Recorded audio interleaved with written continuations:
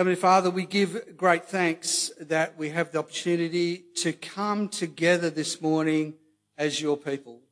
We give thanks for the provision of this place and for the way that you have worked amongst your people here. And Father, as we gather together this morning as your people, I pray that you will give us open hearts and open minds, that we will hear clearly what you are saying to us from your word this morning. I pray that you will continue to guide and direct my thoughts and words as we explore your word together this morning. Father, we come because of the great gift that you have given to us in Jesus, and we give thanks for him and for all that he has done for us, for the love and grace that you have shown through him. And we pray all of these things in his name. Amen. You may find it helpful to keep that passage open in front of you. I personally feel that what we're going to explore today is a particularly exciting, simple yet very challenging scripture. We're going to essentially follow the text of Matthew chapter 4 verses 12 to 25, which in my Bible is split into three sections. Jesus begins to preach, Jesus calls his first disciples, and Jesus heals the sick. And I think that's what you'll find in your outline, and we'll just work our way through those three sections. So the first section is Jesus begins to preach. Now, it's impossible to ignore the connection between Jesus and John the Baptist. If you know the history, you'll know that the connection was there before they were born. John was the messenger, the voice in the desert, preparing the way for Jesus. He was technically about 6 months older than Jesus. And his message was to all Jews. It was a warning that God's judgment was imminent and that all people needed to repent of their sins and be baptized.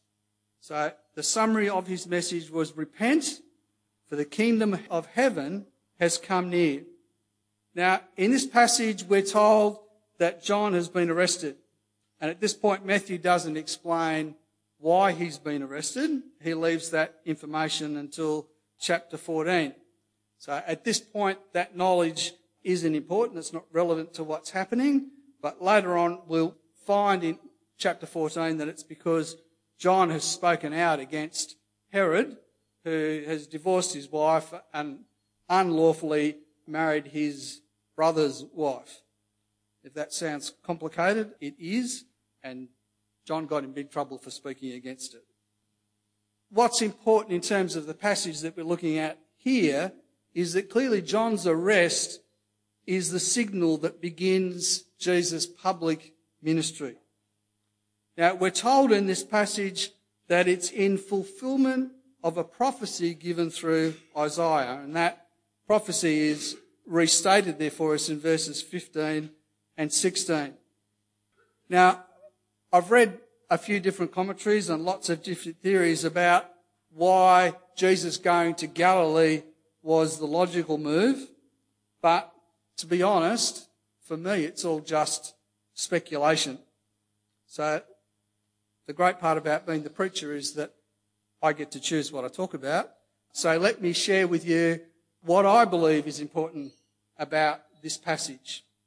When we see the words in the Bible in fulfillment of prophecy, what we should be hearing and understanding from these words is that this is God's plan.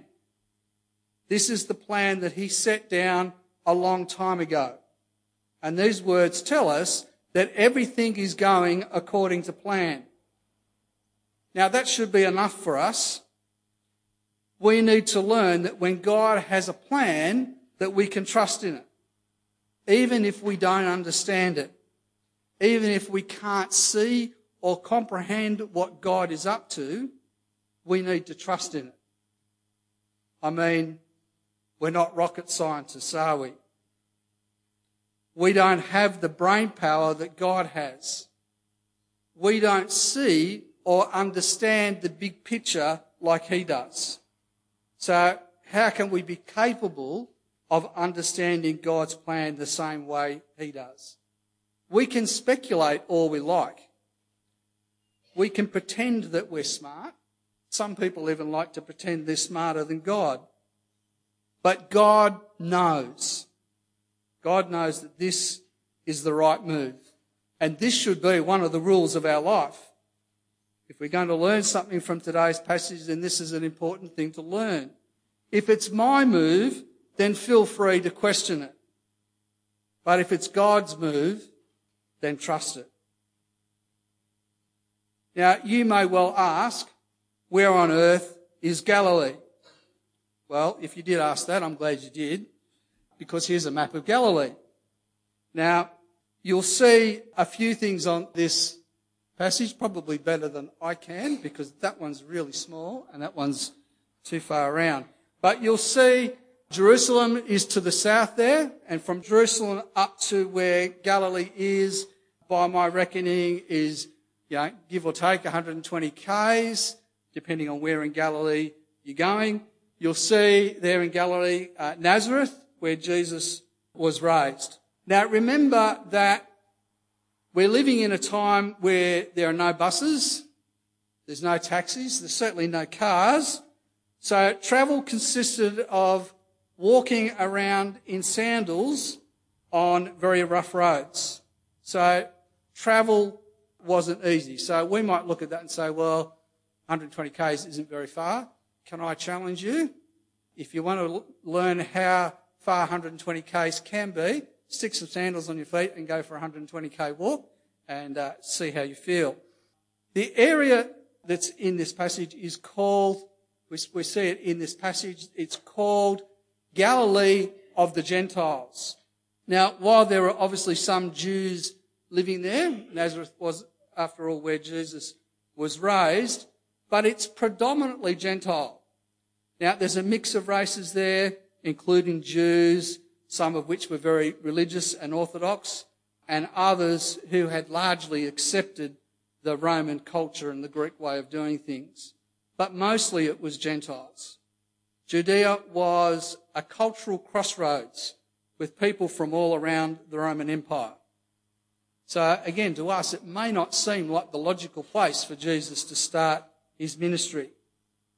And from what I can gather, it was not the most desirable place to be. Maybe a bit like the old Mount Druitt, not the most desirable place to be. And yet, this is the place that Jesus begins his public ministry. Now, one of the little sidebars for me as I get to thinking about this is I find it interesting when we talk about this Galilee of the Gentiles and being the place where Jesus begins his public ministry, we need to remember that the Gospel of Matthew is basically a letter that's being written to a Jewish audience. So it seems to me that part of what Matthew is doing here is reminding the Jews that the gospel is for everyone. The gospel is for both Jews and Gentiles. And for the Jews, that's kind of a bit of a new concept because they've been God's chosen people. So to all of a sudden to come to understand that the gospel is also for the Gentiles is a bit of a new thing. Both the Jews and the Gentiles need to hear the gospel. It's not just for the Jews, and so the Jews need to learn to share, and the Gentiles need to hear the gospel and accept Jesus, this Jew, the Messiah, who also happens to be Jewish. As we continue to look at that quote from Isaiah, we see this great analogy about darkness and light. Now, it's not the only time in the Bible that we see this kind of analogy, and it's an image that I really enjoy and one that speaks a lot to me about the power of the gospel message. Light and dark, it's something that we can understand. These people who live in darkness will see a great light. What a vivid picture this paints for us. Light coming to the dark.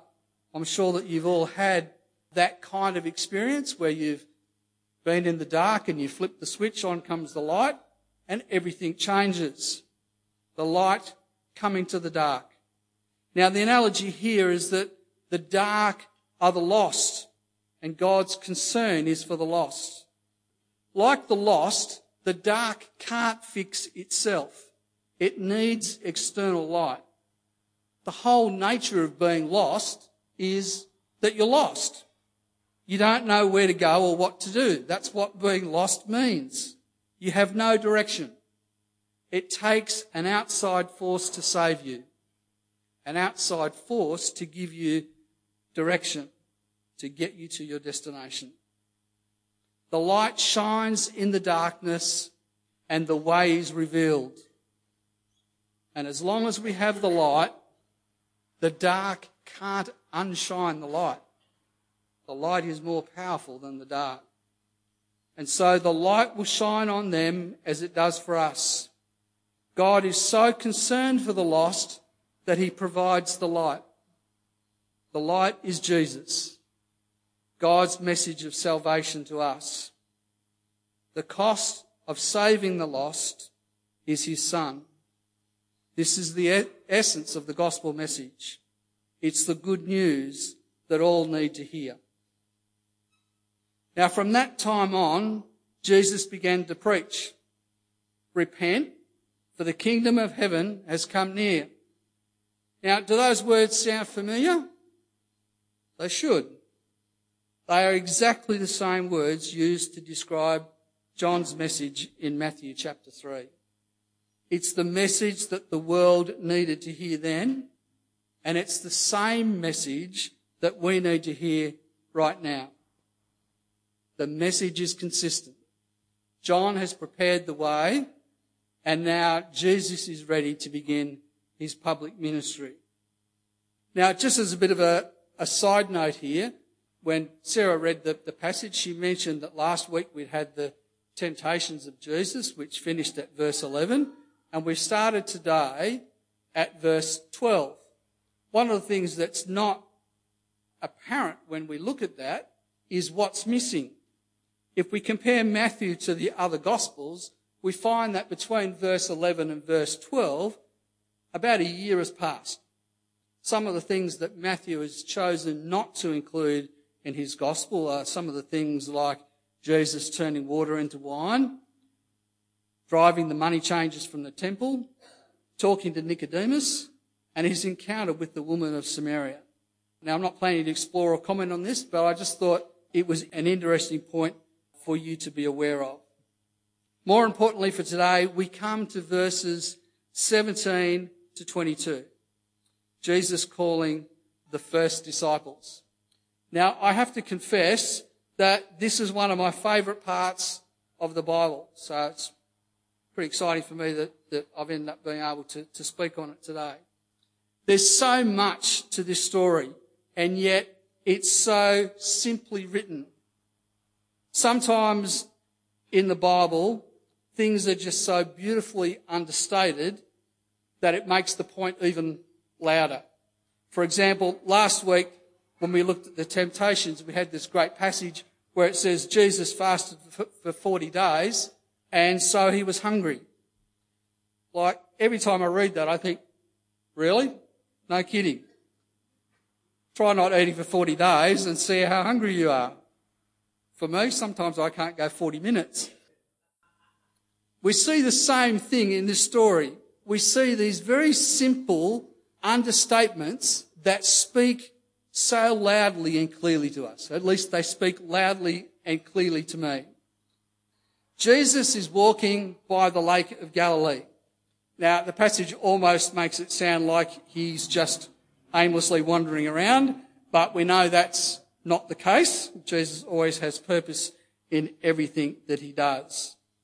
And he's clearly there to run into these fishermen. So at first he sees two brothers, Simon, who later becomes known as Peter, and Andrew. They were fishermen throwing their nets into the water. These guys had no boat, they just had their nets which they were using to fish. Jesus says to them, "Come and follow me, and I will make you fishers of men." Now, at this point, you might like to try and imagine what this was like. Put yourselves in Simon and Andrew's shoes. Now, you may not fish for a living. You may be fishing because you're a weird person who actually enjoys fishing. But these guys, in this case, the image is you. You're going about your business, working hard to make a living. Along comes this man who says, drop what you're doing and come with me. How do you think you would react? If it was me, I'd have at least 100 questions before I would even consider it. But for these men, it seems to be not the case. Now, I don't know what Simon and Andrew knew about Jesus. I don't know whether they'd seen him before. We aren't told, and it doesn't really seem to matter. What we see is that they're working their nets. Jesus walks up to them and says, drop everything and follow me. There's no job description other than that he will make them fishers of men. You can work that one out. I'm sure they had trouble with it. There's no employment contract. There's no health plan. Just Jesus and an unknown future. They could not have possibly known at that point how much the future of humanity would be changed over the next 3 years. And yet something about this very simple and understated exchange compels them to leave it all behind and follow Jesus. Do they stop and ask 100 questions, like I would? Do they stop to have a committee meeting to discuss the best strategy? Do they offer Jesus 100 different reasons why they can't or shouldn't go? Did they ever say to Jesus, hey, Jesus, it's been nice, but I really need to get back to my nets now? No. Did they say, Jesus, I think you've got me mixed up with someone else? I'm sure there's someone else out there who's far more qualified than I am. No. They just left their nets and immediately left to follow him. They left their old lives behind and became new people that follow Jesus. Not just follow him down the shore of the lake, but to follow his teaching, to become his followers, to become his disciples. They've taken on a lifelong mission. They've given up the security of their present for the unknown with Jesus. They gave up possessions and relationships in order to follow Jesus. Now, we then see this effectively repeated with James and John, the sons of Zebedee. The added information here is that the boat suggests that these guys were a little richer because they had a boat and they were with their father. So it would appear that they're giving up even more in terms of possessions and relationships. And we all know that the more material possessions we have, the harder it is to walk away. And yet, again, we see no hesitation. The power of that single word, immediately, should not be underestimated. There's no question. There's no delay. There's no thought of self. Jesus calls and they go immediately without hesitation. They left their boat, they left their father, and they followed Jesus. They followed into the unknown, trusting in the man who had called them. This man who is Jesus, God in the flesh. Now, I don't know about you, but I read that story and I just go, wow. This simple and understated passage that has huge consequences and asks us some very serious questions. Questions like, what are you prepared to give up to follow Jesus? What priorities do you set for your life? Do those priorities include Jesus? What challenges does this present to us now? And what is God calling you to do?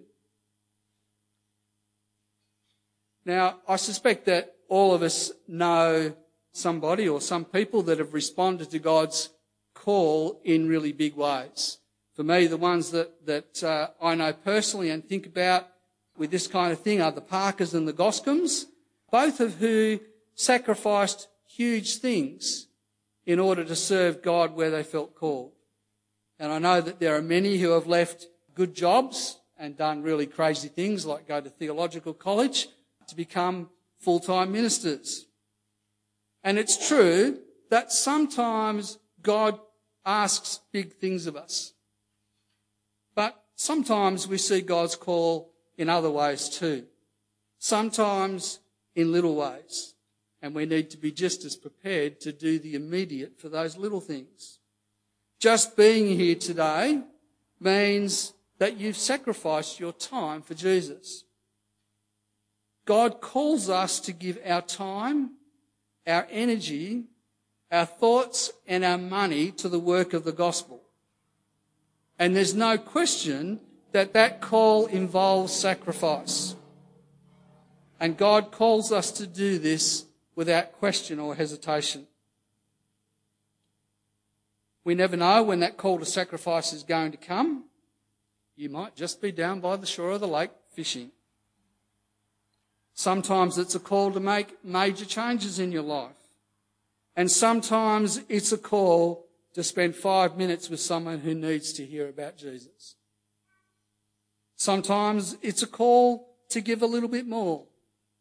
And sometimes it's a call to give a lot. Sometimes it's little things every day, like planning on how we spend our time, like planning to spend time in the Bible, or about how we spend our money. And sometimes little things can make a big impact. These men were going about their everyday lives, and along comes Jesus and changes everything. As the saying goes, expect the unexpected. Now, I really hope that this passage is speaking loudly to you today. It has certainly spoken very loudly to me as I've worked my way through this passage, and it does ask us some very simple and yet serious questions. Are you listening to the call of Jesus in your life? Are you prepared to sacrifice in order to follow Jesus? Does your decision to follow Jesus reflect in your life? Or are you living life on your own terms? Are you prepared to step into the unknown, trusting that God is there for you? The kingdom of heaven means that God is the King. Are you recognizing the reign of God as the King in your life? Now, hindsight's a great luxury, and for us, we know the end of this story. We know that it's not a journey that these fishermen had to make on their own. Jesus was with them for 3 years and patiently explained the gospel to them. He helped them to grow, and he provided everything that they needed. And ultimately, he gave his life for them, just as he did for us. And when he did leave, he left them the Holy Spirit so that he would effectively always be with them as he is for us. He makes the same promise to us. He promises us that he will be there for us every step of the way. There's no promise that life will be easy or that you will have worldly riches. But he does promise that you will never, ever have to face anything alone. And that the greatest treasure in the whole wide world is yours already, because he's paid the price for that treasure for you. Nowhere else can you have the 100% assurance of the riches of eternal life. Only in Jesus. He is the light that shines in our darkness. He is the way, the truth, and the life. and he wants us to learn to trust in him. Now, I'm sorry if all this feels a bit dramatic, but I do find this simple story to be a really compelling one. It's one that challenges me every time I hear it. It's one that both scares and reassures me all at the same time. And I hope it impacts on you in the same way. God's word is powerful, and it's meant to impact our lives. And so we come to our last little section, verses 23 to 25. Jesus heals the sick. Now, in the NIV, the title simply reads Jesus heals the sick, and there's certainly an emphasis on that. But really, Jesus does so much more than that. Jesus went everywhere in Galilee, teaching in the synagogues, preaching the good news. And I'm sure that he taught outside of the synagogues as well. That was his job. The message that they needed to hear was repent, for the kingdom of heaven has come near. It's the message Jesus is bringing them. Now, Jesus had no formal training as a rabbi or teacher, and yet he has no problem teaching in the synagogues. And people are drawn to him. There is something about him that reflects his authority. Now, we know it's because he's the Son of God. They wouldn't have known that. There is just something about him that speaks with knowledge and authority. And so people listened. Despite not having Facebook, the grapevine obviously seemed to be working just perfectly fine, and news of Jesus spread with people bringing those that suffered all kinds of illness to be healed. They came from everywhere. So if we went back to that map, you'll see even as far as Jerusalem, people were making that journey to see Jesus. Now, Galilee itself is a relatively small area, about 110 k's by 65 k's. It had about 200 villages and was pretty heavily populated. So there's about 3 million people in there. And so there's not only these 3 million people in Galilee, but there's also these large crowds that are coming from Galilee, Decapolis, Jerusalem, Judea, and the region across from the Jordan. So people are hearing about him and following him. People have travelled just to see him. So is he popular? Well, it certainly looks that way. Is there anybody that he hasn't been able to heal?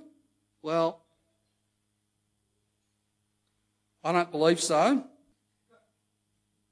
At least where there's a real problem. Now, I can't help but wonder if the crowds have focused too much on the healing and ignored the real message that Jesus is there for, the message to repent, for the kingdom of heaven has come near. From this passage, it would certainly seem that way to me. Again, it's an important lesson for us to learn. Sometimes we can't see the kingdom of heaven when we're staring it in the face because we get distracted by what we think are our immediate needs. We need to learn to live our lives with open hearts and minds. We need to learn to focus on the important issues.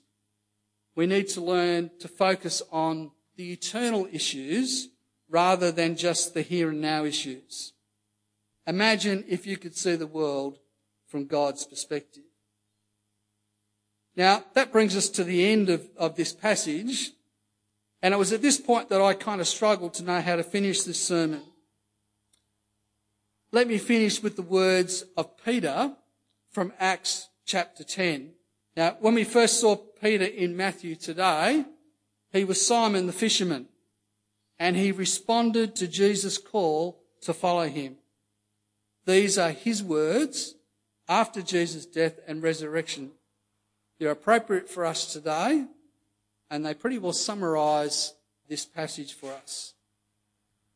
You know the message God sent to the people of Israel according to the good news of peace through Jesus Christ, who is Lord of all. You know what has happened throughout the province of Judea, beginning in Galilee after the baptism that John preached, how God anointed Jesus of Nazareth with the Holy Spirit and power, how he went around doing good and healing all who were under the power of the devil, because God was with him. We are witnesses of everything he did in the country of the Jews and in Jerusalem. They killed him by hanging him on a cross. But God raised him from the dead on the third day and caused him to be seen.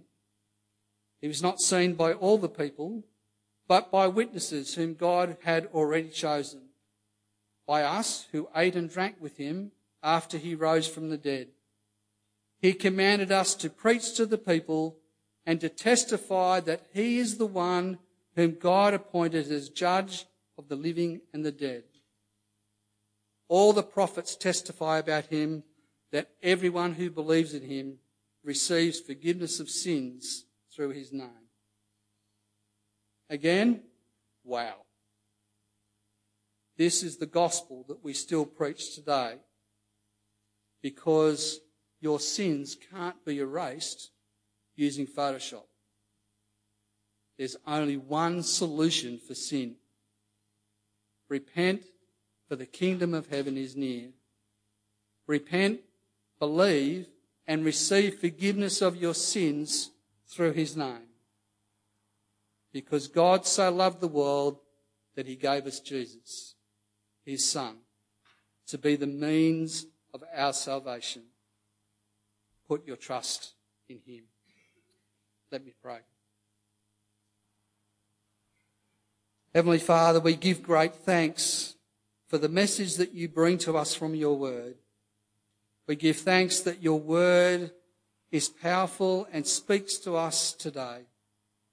Father, most of all, we give thanks for the gift that you've given to us in Jesus, for the life that he lived, for the way he gave his life on the cross, and the way that you raised him from the dead. Father, we know that through this gift our sins have been forgiven. Help us to comprehend this. Help us to live this each day. Help us to listen and hear your call to us in big and little ways, and to be willing to respond immediately, to be your people in this time and this place. Father, your love for us is just so amazing. And we give thanks for the love and mercy that you've shown to us in Jesus. And we pray all of these things in his name.